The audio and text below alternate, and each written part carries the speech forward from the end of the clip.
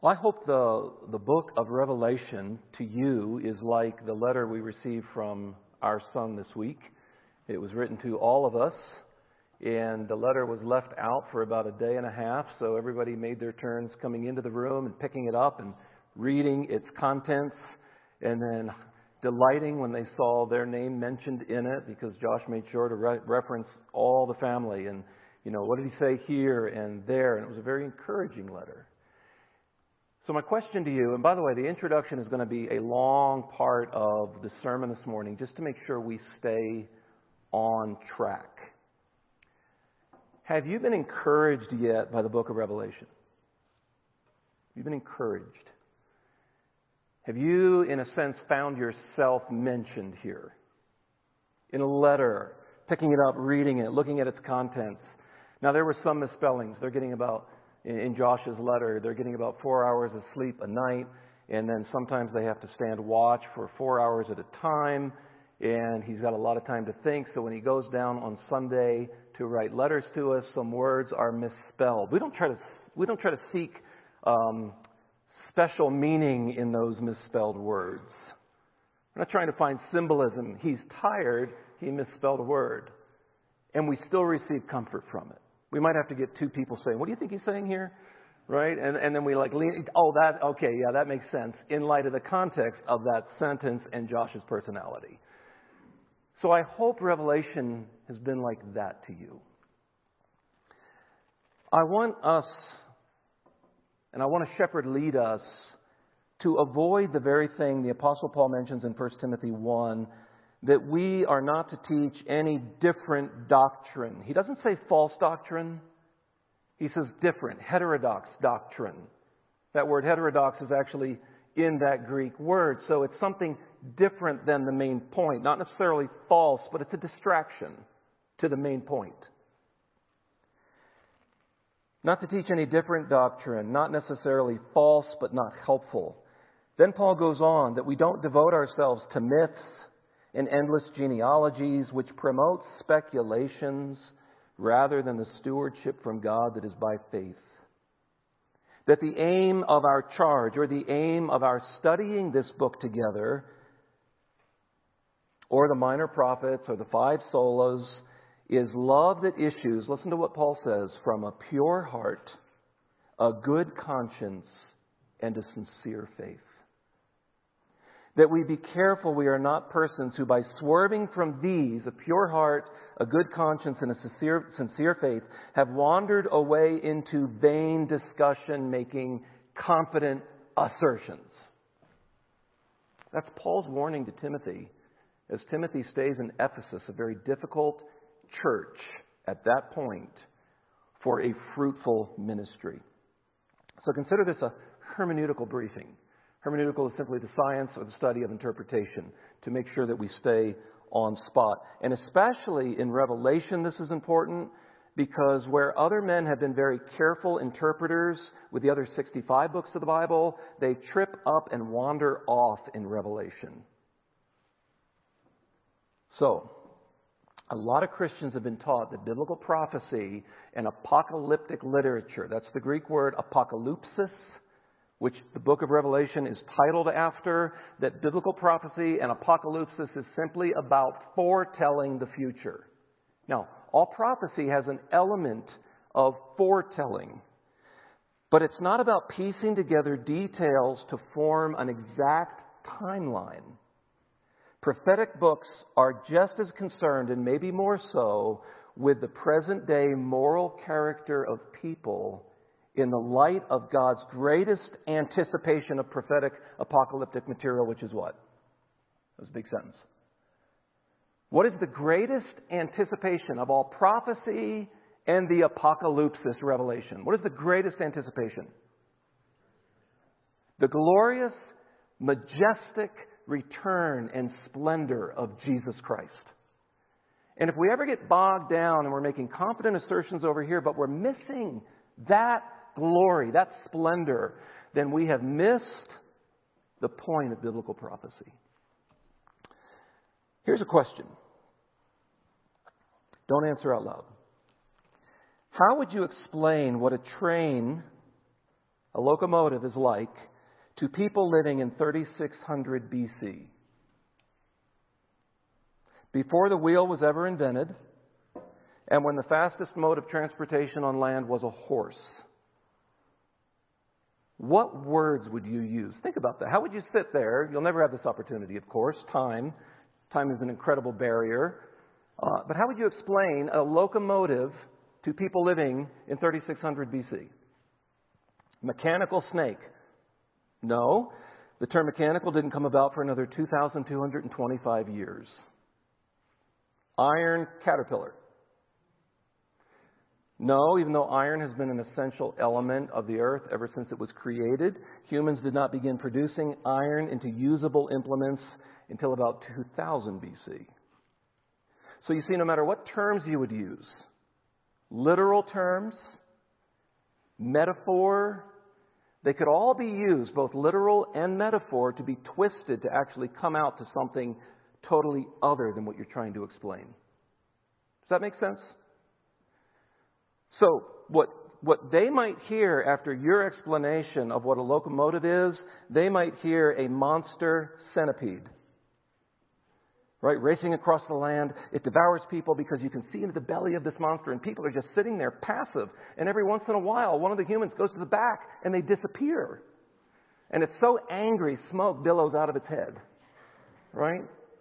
Or a comet that runs along the earth smoothly, burning up as it moves. And the greatest thing about this comet is that people can ride it. Would those be wrong interpretations of what you're trying to communicate? Yes. Can you understand how they got that? Yes. So especially as we move into the book of Revelation, where heavy use of metaphor is used. A dragon trying to devour a woman with child. We have to be very careful that we are not making confident conclusions where the Scripture doesn't allow us to. Where the Scripture defines it and explains it, absolutely, yes. That is given to us and to our children for His glory. So here's my point. Complete consensus among all Christians about details and images and timing is not a valid goal when considering the book of Revelation. Here is what is a valid goal.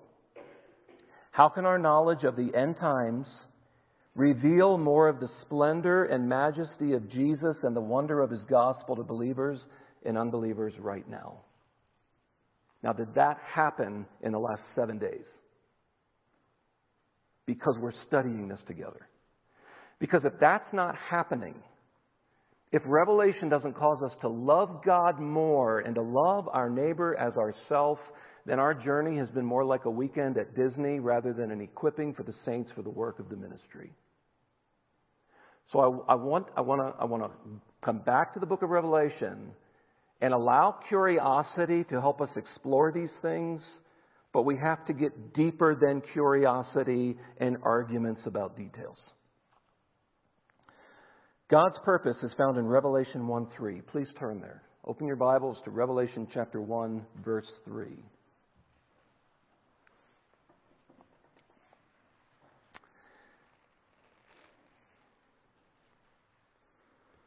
We are only 3 verses into the final book of Scripture, and God's Word says this: "Blessed is the one who reads aloud the words of this prophecy, and blessed are those who hear." And here's the interpretive key: who keep what is written in it. So Revelation is to be obeyed, it's to be kept. And here's the motivational purpose: for the time is near. Keep it, for the time is near. Now, whether we read chapter 1, 5, 7, 22, we must ask what God intends for us to learn and obey from this passage. This morning, that will be the latter part, for the most part, of Revelation chapter 7. So, what truths are found in Revelation 7 this morning that we need to think deeply about? That's a great question. What is in Revelation 7 that should shape my desires this week? What is there that I am supposed to obey in the power of the Holy Spirit? Blessed are those who keep what is written in it. So here's some specific questions as we move to Revelation 7. Has our study and meditation of this book, a book we have been studying together since June, with that sort of 5-series interlude on the 5 solas, has our study of the book of Revelation caused us to love God more? Has it caused us to love our neighbors more? By the way, he's your neighbor. She's your neighbor.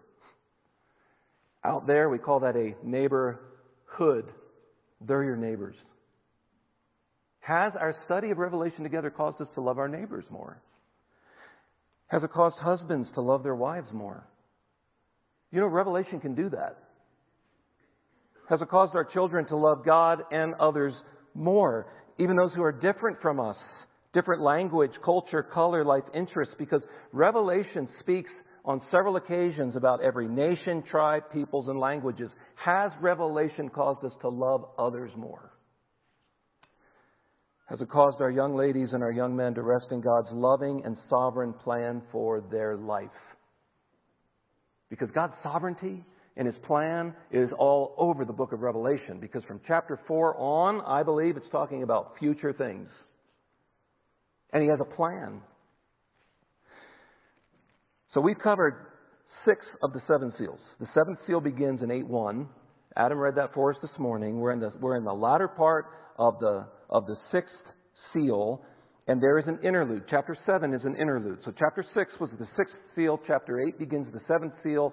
So all of chapter 7 is an interlude. Why?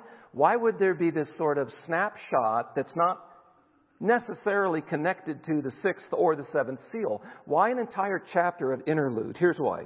It provides you and me a snapshot of what's going on in heaven that we wouldn't otherwise have. And to a suffering church like the church in Smyrna, and a suffering church like some of the churches in Ethiopia, that is an incredible encouragement. It stresses the sovereign control of God. It also answers the question that we considered last week at the end of chapter 6, at the end of this horrifying vision where unbelieving earth dwellers are running and calling for the rocks to hide on them, and they cry out, "Who can stand?" And this interlude tells you there will be people standing and worshiping in the very presence of God rather than running from His presence. Because that's what sin does, folks. Sin causes us to hide from God. Go all the way back into Genesis 3. And everything was normal. In the cool of the day, God came to walk with His 2 children. But there was something abnormal that day. And they ran and they tried to hide themselves in the trees. And folks, it's very, very important for us to know this. Creation cannot hide you from the Creator. They hid in the trees, but they were seen by God. These people at the end of the 6th seal are crying out for the rocks to fall on them and hide them from the wrath of Him who sits on the throne and from the wrath of the Lamb. But creation cannot hide you from the Creator. Who can stand? And even though sin separates us, causes us to hide from the presence of God, what you're going to see in chapter 7 is people in the very presence of God, standing with great joy and worshiping Him. And that's good news. In verses 1 to 3, turn to Revelation chapter 7. In verses 1 to 3, John saw 4 angels holding back destruction.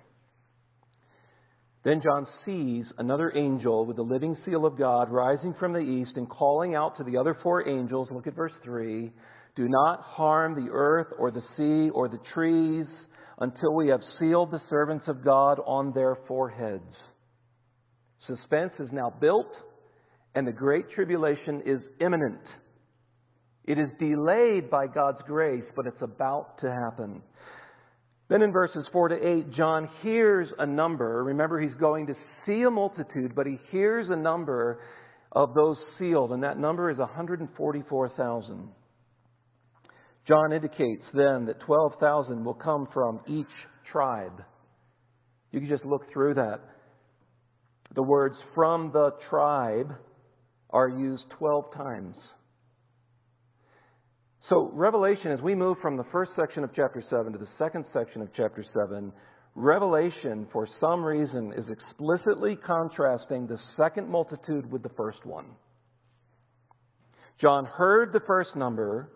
He sees the second group. By the way, remember in chapter 5 or chapter 4 and 5 at the end, he hears about a lion of the tribe of Judah, but he turns around and he sees what? He sees a lamb. Same person through a different lens. Same Messiah, one as a lion, one as a lamb, simply different perspective. John heard the first number and sees the second group. The first was numbered and the second no one could count. The first is Jewish and the second from every nation. That's what original readers of John's letter would have understood. These two groups look different. Now remember who's reading this. Who's reading this? Then, when John receives it, on the island, the salt mines in the Mediterranean Sea, he writes these things and he delivers it to who? Seven churches. These churches are suffering. These churches are small. These churches live in the shadow of emperor worship. The number 144,000 would have sounded like a very large number to a suffering church. But no, this is a particular group. Look down at chapter 7, verse 14. This isn't referring to all believers of all time. In chapter 7, verse 14, it says, "These are the ones coming out of the great tribulation." So if the 144,000 seem like a large number, especially if that is referring to the complete number of martyrs of chapter 6, verse 11, whether it is or isn't, that would have sounded like a large number. What about when John turns to see a multitude that no one can count? What kind of encouragement would that have provided to a man held as a prisoner on an island for the sake of his testimony and the Word of God when he sees that picture? And what about you? When you are here and you see mostly this horizontal view, and you see evil people getting away with evil, and kidnappers getting away with their kidnapping, and predators getting away with their predatorial behavior, and dictators living long, long lives and continuing to oppress the people under their rule. What does that kind of a vision do to you? A future vision of a multitude where nobody can number them, and they are in the presence of God. And what's going to be very encouraging is what they sing. Okay, so we're going to get to that in just a second. But let's look at this scene. Let's look at this scene of worship. First of all, the worship of the multitude. Look at verse 9. "After this I looked, and behold, a great multitude that no one could number." Well, what is that group composed of? "From every nation, from all tribes and peoples and languages, standing before the throne and before the Lamb, standing, clothed in white robes, with palm branches in their hands, and crying out with a loud voice, 'Salvation belongs to our God who sits on the throne and to the Lamb.'" The multitude is a multi-ethnic group. The white robes pictures probably two things from the text. Purity. These are those who have what? Washed their robes in the blood of the Lamb. But there's also a picture of victory. And that'll be highlighted by the next thing, the palm branches. Because in addition to the white robes, they hold palm branches, which is a sign of rejoicing at festive occasions. Which chapter 7 is. This is a festive occasion. Matter of fact, when's the other time you saw them when Jesus was present that they were waving palm branches? We call it, what do we typically call it? The triumphal entry, right? The not so triumphal entry when all is considered. But why were they waving palm branches? Why were the same people, like sort of in this festive occasion doing this and then later saying, "Crucify him." Because they thought this Jesus Messiah was the Messiah, but they had very worldly mindedness about who he was, and he was the king that was going to overthrow Rome. That's why he was coming into Jerusalem. We saw glimpses of this up in Galilee, but now he's come south, and he's going to come in and conquer Rome. Woo! And they start quoting Scripture, right? A psalm, and they're welcoming him. A festive occasion. Revelation 7 does picture victory. We'll see this by the next point, what they are crying in praise. Salvation belongs to our God who sits on the throne and to the Lamb. You know, I can hear echoes of Jonah's confession. This sort of angry, disgruntled Hebrew prophet who finally says, "Salvation is of the Lord." From a book where God extends mercy to the Gentile nation of Assyria, a nation whom Jonah didn't think deserved mercy, and they receive mercy, salvation is of the Lord. Victory is seen in two other places where this sort of song is said. Turn with me to Revelation 12, verse 10.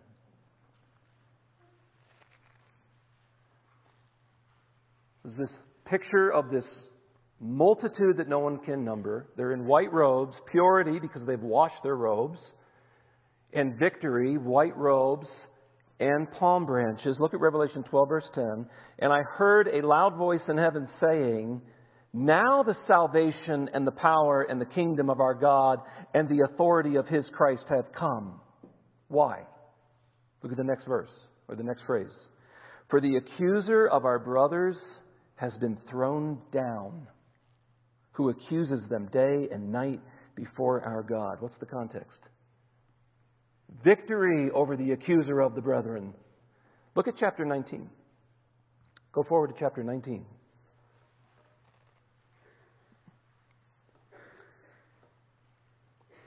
Chapter 19, verse 1. "After this I heard what seemed to be the loud voice of a great multitude in heaven crying out, 'Hallelujah!'" What does hallelujah mean? Because we sing this a lot, right? It means praise God. Hallelujah. Salvation and glory and power belong to our God. Same sort of chorus that they're singing. Why? Why are they singing this? Look at the next phrase. "For his judgments are true and just. For he has judged the great prostitute who corrupted the earth with her immorality and has avenged on her the blood of his servants." So, hallelujah. Salvation belongs to our God. The context? Victory. Go back to Revelation chapter 7. Because when we realize that the God of all the earth will do what is right, even though it seems like he's not right now, then we will sing, "Salvation belongs to our God who sits on the throne and to the Lamb." See, that is our cry right now as God's people. As the people of God, in union with Jesus Christ through his death, burial, and resurrection, we can cry this. Listen to a similar chorus that I'll read out of 1 Corinthians 15. "The sting of death is sin, and the power of sin is the law. But thanks be to God who gives us the victory through our Lord Jesus Christ." But see, it's not just praise. It's actually a worship through work. Listen to the rest of 1 Corinthians 15, 56 to 58. "Therefore, my beloved brothers, be steadfast, immovable, always abounding in the work of the Lord, knowing that in the Lord your labor is not in vain." That's what Paul is telling the Galatians. Don't grow weary in well-doing, for in due season you will reap if you don't faint. So we've seen the worship of the multitude, but there is also the worship of angelic beings. Look at verse 11. This is the worship of a celestial host. "And all the angels." Now, we've seen snapshots of this before in Revelation 4 and 5, where there were angels, but this is the first time where all of the angels are gathered. "And all the angels were standing around the throne and around the elders and the four living creatures, and they fell on their faces before the throne and worshipped God, saying, 'Amen. blessing and glory and wisdom and thanksgiving and honor and power and might be to our God forever and ever. Amen. This scene really does call us back to Revelation 4 and 5. But now we see all the angels in the outermost circle. And what is their physical response? Remember what Peter tells us in 1 Peter 1 verse 12, that angels long to look into this salvation of ours. Remember what Hebrews said, that the Messiah wasn't sent to save angels, but He came to save His brothers. So He had to be made like unto them. That's why He took on flesh. That's the beauty and the glory of the incarnation. He came to save us, not the angelic host. But these angels are around, and when they see the fulfillment of this salvation that they have longed to look into, what is their physical response? I would do that for shock and awe right now, but I'm afraid I couldn't get up very quick. They fell on their faces. Angels. Incredible beings. And then what do they say? It's a sevenfold praise. Bookended by two amens, which means truly. Truly blessing and glory and wisdom and thanksgiving and honor and power and might be to our God forever and ever. Amen. Why such an eruption of praise from the angelic beings? Because they are seeing the fulfillment of the very reason God sent His Son to the earth to save you and to save me. And it didn't make sense sometimes along the way, just like it doesn't make sense to us here. But now to see His plan realized, come to fruition, they erupt in praise. Here's what is mind-blowing to me. God knew how He was going to save us before the foundations of the earth. It wasn't like, I didn't see that coming in the Garden of Eden. Oops, I better create a plan. No, let me read to you 3 verses to tell you that this was the plan all along. And that's what the angels realize, and they erupt in this sevenfold praise. Matthew 25:34, Jesus is teaching, then the King will say to those on His right, come, you who are blessed by my Father, inherit the kingdom prepared for you from the foundation of the world. Ephesians 1:4, the Apostle Paul says, even as He chose us in Him, when? Before the foundation of the world. 1 Peter 1:19-21, the precious blood of Christ, like that of a lamb without blemish or spot, He was foreknown before the foundation of the world.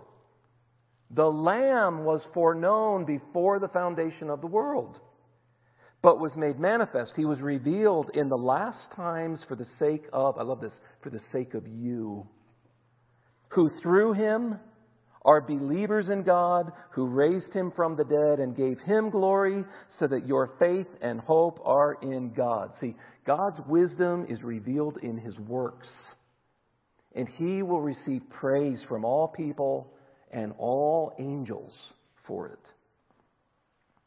Now let's look at verse 13.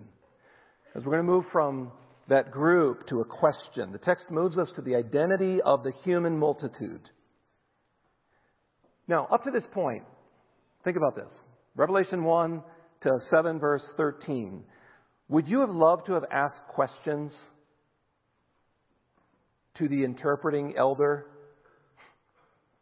I have a lot of questions about chapters 1 through 7, especially about chapters 4 through 7. John doesn't ask any questions. So the angel sort of forms a question for John and for us. It's very interesting. Look at verse 13. Then one of the elders addressed me, saying, who are these clothed in white robes, and from where have they come? See, and I would have said, can you explain to me those 4 beasts? Because those are really awesome. And what do they do? And where, right? But that doesn't happen. That doesn't happen here. It's not allowed to happen, I don't think. So the question is, who are these clothed in white robes, and from where have they come? Really, it's 2 questions. And I said to him, sir, you know. And he said to me, these are the ones coming out of the tribulation. They have washed their robes and made them white in the blood of the Lamb. Do you realize what that question does? That question highlights one of the big ideas you're not supposed to miss in this interlude. You can get sidetracked and into arguments about all the other little pieces, but now the elder in heaven is going to highlight something via a question. So don't miss it. Here's the question. Who are these? And where have they come from? Both questions focus on a particular aspect of this entire scene. Who are these people in heaven, and how did they get here? Do you have the answer to that? Can you answer that question? Because when you see this scene, you're supposed to marvel. I mean, you see this number, this specific number, 144,000, and they're sealed, and they're there, and they're at least part of this second group. If they're different, they're at least part of this. And then you have this number that you have this multitude that can't be numbered, and they're there worshiping in joy in the presence of God without any fear. And the elder says, "Do you know who they are and how they got here?" That's a huge question. Sir, you know. And the image focuses on purity. It's often been said, nothing can get into heaven that is not as righteous as Jesus Christ. That's why your good works will not get you to heaven. Because your good works, your morality, your hard work, your treadmill of performance is not as righteous as Jesus Christ. Who are these and how did they get here? Well, let's look at the answer. Sir, you know. And he said to me, because this is the only way you get there. These are the ones coming out of the great tribulation. They have washed their robes and made them white in something. In what?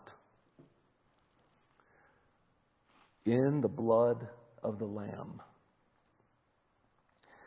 Note the seeming contradiction. Washing one's robes white in red blood. That's like victory through death, right? Or success through martyrdom. You've got all these ideas crashing in. They have washed their robes and made them white in the blood of the Lamb. We could answer it this way. They are there by grace alone, through faith alone, in Christ alone, for God's glory alone. And that's why the song, Salvation to Our God. Let me just read to you, because blood can be offensive to people. If that's the only way for you to stand before God, who will stand? These people will. Let me just read to you 5 verses. You know, it's never less, right? I always add one, don't I? Romans 5:9. Since therefore we have been justified, we've been legally declared righteous by His blood. Well, why is that blood so important? We will be saved by Him from the wrath of God. The very thing they're crying out at the end of chapter 6. Colossians 1:19-20. For in Jesus all the fullness of God was pleased to dwell, and through Him to reconcile to Himself all things, whether in earth or in heaven, making peace. Listen, peace with God. How? By the blood of His cross. Hebrews 9:12.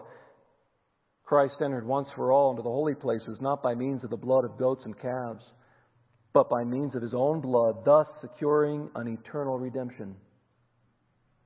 Hebrews 9:22, indeed, under the law, almost everything is purified with blood, and without the shedding of blood, there is no forgiveness of sins. In 1 John 1:7, John, the same one receiving this vision, says, the blood of Jesus, His Son, cleanses us from all sin. Who are these, and how did they get there? Now, these are the ones particularly coming out of the Great Tribulation, but they are saved the same way we are, who are part of a vast multitude. Notice what these passages offer through the sacrifice of Christ. Reconciliation with God. Peace with God. Security of eternal redemption. No more trying. No more working. Purification, forgiveness, and cleansing. And the results of those things, the results of perseverance and purity. Look at verse 15. Therefore. Who are these and how did they get there? Okay, the answer, therefore they are where? Verse 15. Where are they? Where are they? They got somewhere. Where are they? Verse 15. Therefore they are before the throne of God. And I want our young people to notice this next verse especially. And serve Him day and night in His temple, and He who sits on the throne will shelter them with His presence. The reason I highlight that is that might be an underwhelming picture to some of our young people. If you interpret this simply through, that sounds like church 24 hours a day, 7 days a week. And the problem with that interpretation is not because the church is not glorious and it's not God's divine plan, but this church and every other church is still filled with believing people who sin, who are divisive, who are argumentative, who are jealous, who complain and grumble and gossip. I don't even want to live in that for a day, let alone eternity. And sometimes we don't sing songs that are your preference. Why would I want to do that 24 hours a day, 7 days a week? They're so old. That's so progressive, right? Who wants to live like that forever? So even though the church is glorious, you have to taste something even better here of the presence of God. See, this is going to be underwhelming to the people who have never sensed the absolute joy and delight and a peace that passes all understanding about sitting in the presence of God. When you realize that, if you ever tasted that, if you've ever sat there and experienced that, to have that forever, yes, absolutely. Let me explain it this way. Interpret this through the lens of an enjoyment higher and better than one you've ever experienced.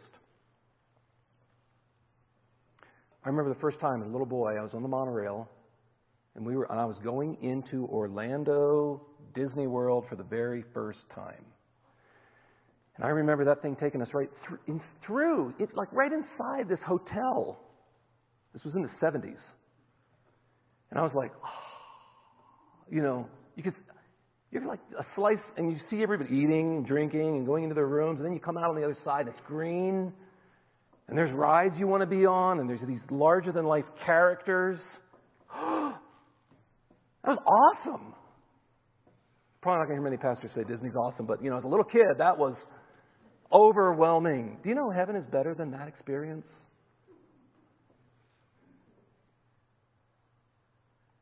Because there's the removal of all suffering. Well, we've suffered this week. Even us in comfort, middle-class suburbia have suffered this week. We've suffered in our minds. We've suffered emotionally. Some of us have suffered physically. We've suffered even spiritually because of the choices we've made. But they shall hunger no more, neither thirst any more. The sun shall not strike them, nor any scorching heat. John is recalling several passages out of Isaiah where God already promised in the time of Israel's restoration His people would no longer hunger or thirst, nor would heat or the sun beat down on them. Explicit references from Isaiah.